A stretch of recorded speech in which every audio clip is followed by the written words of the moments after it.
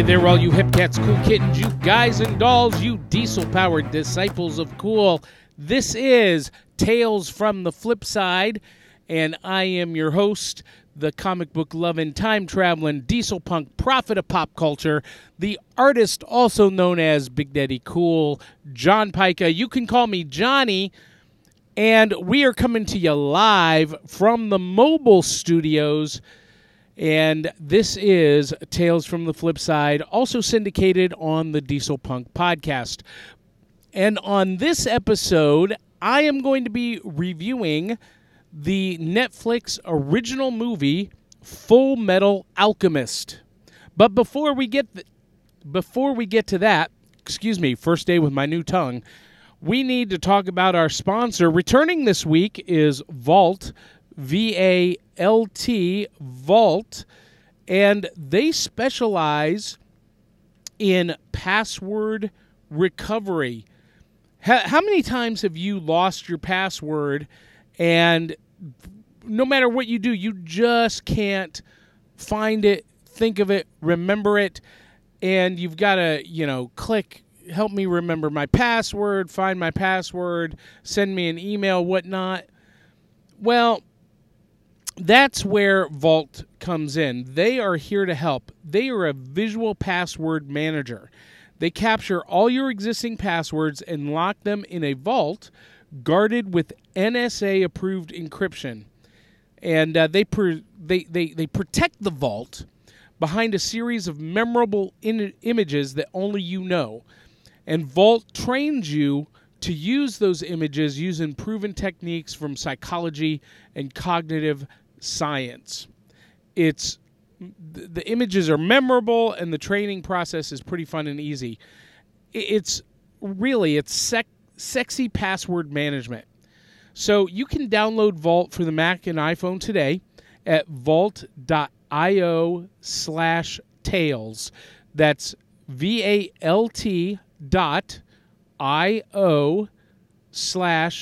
TALES, vault.io/tales, and register to win a $100 gift card. Again, that's vault.io/tales, and register to win a $100 gift card. I use Vault, and you should too. All right, well, let's get right to it. We're going to review the Netflix original film, Full Metal Alchemist. And some of you may be wondering, well, Johnny, why are you reviewing a movie based on an anime on a diesel punk-centric podcast? Good question. I'm glad you asked. Most anime has a very diesel-centric aesthetic to it. Diesel punk is actually pretty mainstream in Japan, and most anime draws a lot of influence from that diesel punk aesthetic. And in some cases, a lot of anime is straight up considered diesel punk, if not, retro-futuristic or retro punk. And Full Metal Alchemist, along with animes like Big O and Captain Spurlock, have been right there on that kind of that edge of diesel punk, and a lot of the aesthetics really appeal to the diesel punk in me. And for those of you who are listening for the first time and you're still trying to figure out this diesel punk thing that I'm talking about, it is a celebration or a mashup, if you will, of the aesthetics and style of the 1920s, 30s, 40s, and early 50s with science fiction and fantasy.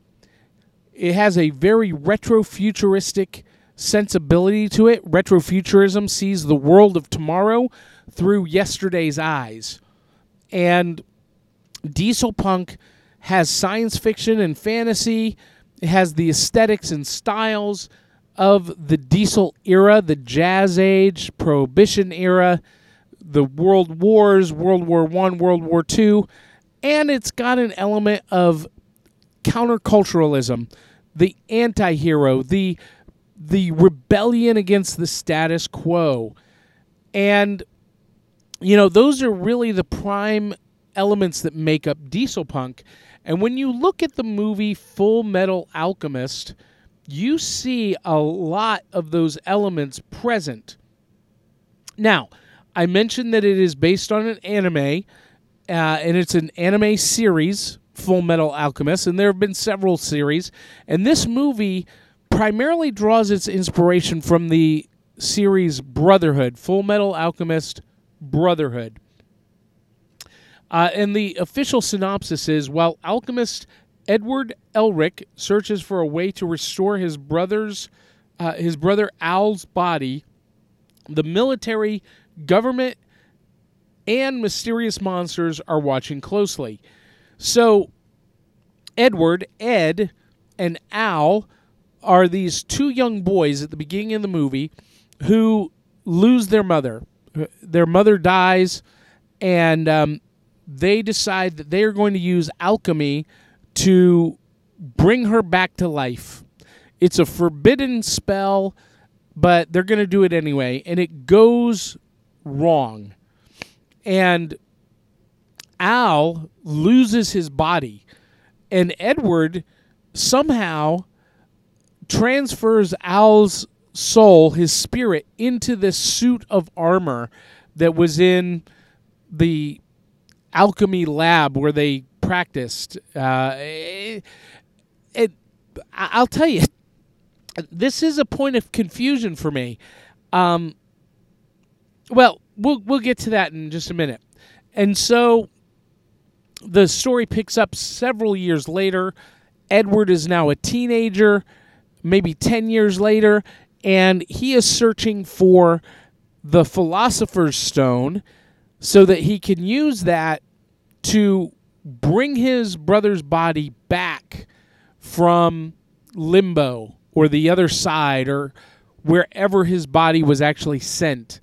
And we see a scene where, he is confronting a demon in limbo, and Edward loses his arm and his leg, and it's replaced by mechanical robotic limbs that are built by his friend.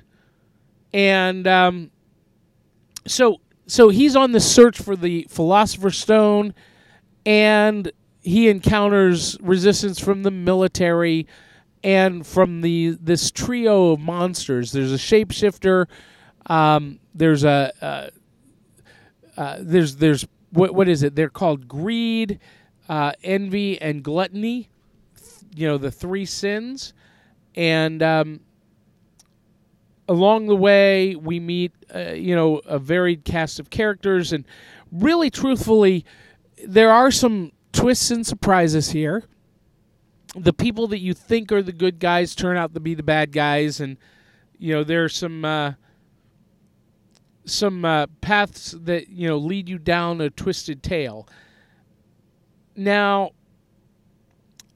the visuals on this are pretty amazing. The costumes are spectacular, especially the military uniforms. They definitely have that World War II high society influence that you would expect in a diesel punk type of military uniform. The setting is very retro. It's actually set in the movie is filmed in what looks to be Italy, a village in Italy.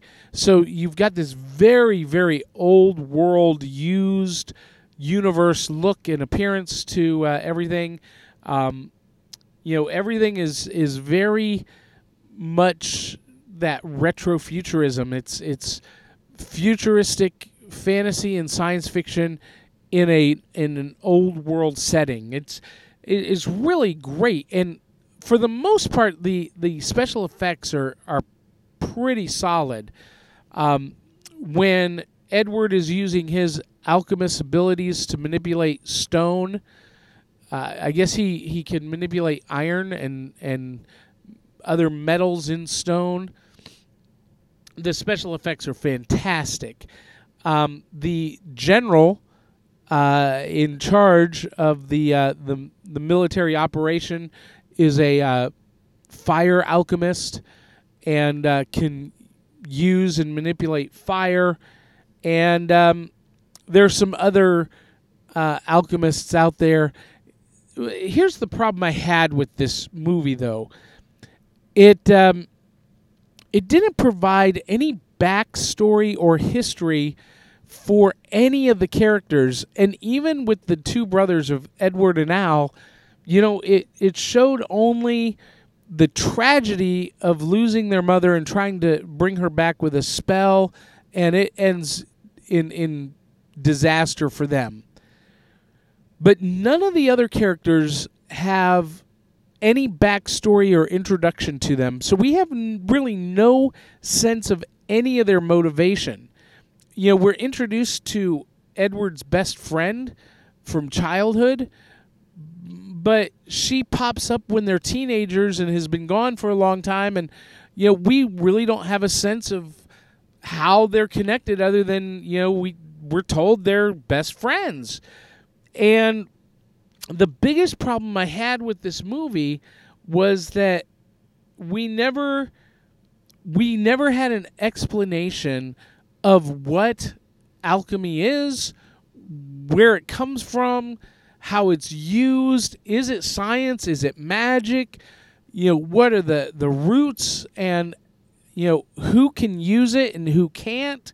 Because it becomes very obvious that there are some people who can use it, some people who can't, but it's never clear how that's established. So there are a lot of questions. And then the three monsters that try to thwart Edward. Again, we're given no context as to where they come from, why they're there, or for that matter, why they care whether Edward gets the Philosopher's Stone or not. It's really frustrating that there's no context for character motivations. As an actor, as a performer, I'm really, really big on motivations, and there doesn't seem to be a whole lot here other than Edward's motivation to restore his brother's body. Everybody else kind of is nebulous. I don't know how else to describe my frustration with that. Now, speaking of visual effects, I said when Edward uses his alchemy, it looks great. The general who uses, or the major who uses fire, that looks great. Al, the sentient armor, the suit of armor that Al's spirit inhabits, was phenomenal. That was done better than, I would say, it looked better than Iron Man in the Avengers to me. It was spectacularly done. And overall, the visual effects, the visuals in this movie were fantastic. The one exception was the Cyclops monsters who are brought to life with hearts made of Philosopher's Stones were just really bad CGI. In some ways, it reminded me of a Ray Harryhausen claymation stop motion animated sequence. While Harryhausen was revolutionary and did some great work, the skeleton battle in Jason and the Argonauts is still, I think, one of the best sequences in filmmaking history, and that really holds up exceptionally well. Not all of Harryhausen's work holds up, and in this movie, the Cyclops ghouls, zombies, however you want to describe them, they look out of place. They're out of proportion. The CGI animation on them is clumsy. It just didn't work very well for me. So that was one major complaint. Would I recommend this film? From a visual perspective, I think it's worth seeing, and especially if you want to see how they translate animated characters into live action, because, again, they did a phenomenal job. Edward looks exactly like the cartoon version, the anime version of Edward. Al is spot on. All of the costumes, the colors, everything, it looks like it translated directly from the anime to the screen. But the story is a little bit convoluted because, they're trying to compress an entire series into an hour and a half, 2-hour movie. And I think there was a little bit too much. I would have liked to have seen more focus and maybe a shorter film. This should have maybe been a series and not a standalone film, is truthfully what I think. If it had been like an 8-part series like Stranger Things or Godless, it probably would be a lot better. But for my money, they just tried to squeeze in too much of the story. The other issue that I had was that the trailer makes this thing look like it's just action-packed roller coaster ride from beginning to end, and really it's not. There are a few key scenes where Edward is trying to get what he thinks is a Philosopher's Stone from a priest, and the priest is using his alchemist abilities to make rock walls and pillars and whatnot, attack Ed. There's a scene where, I guess it's the same scene actually, where the priest brings these rocks to life as giant 4-legged monsters, and Ed dispatches them, and the opening scenes were phenomenal. But then it gets into some really weird territory. The doctor who, sacrifices this is a spoiler, sacrifices his daughter to create this human-dog hybrid with his dog and his daughter, these chimeras. That was just really weird and completely out of left field. I don't know why they even included that. It really had no bearing for the story, in my opinion. The motivation for the big bad guy, and he had no powers, but he was seeking power, and he wanted to control this army of zombie cyclopses, but he was actually aligned with, but ultimately opposed to the monsters, and I don't know. There was just a lot. It was a little bit messy, and in the middle it drug a lot while they were trying to create this sense of political intrigue and social engineering and morality and whatnot. And I thought it was unnecessary. I really wanted to see more character development in the main characters and showing off their abilities more through action sequences, but also giving them more motivation for doing what they did and going on the adventure or facing the foes they did. I hope that makes sense. Sometimes I feel like I'm rambling on these movie reviews, but if you're into anime and if you love Full Metal Alchemist, I think you're probably going to like this.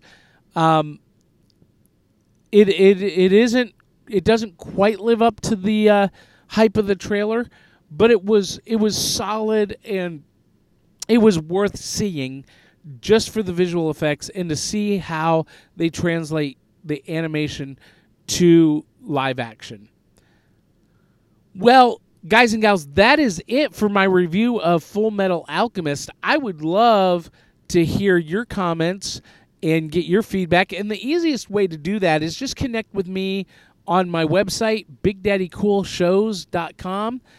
You can send me an email there. You can connect with me on Facebook, on Twitter, on Instagram, social media outlet of your choosing, and let me know what you thought about Full Metal Alchemist.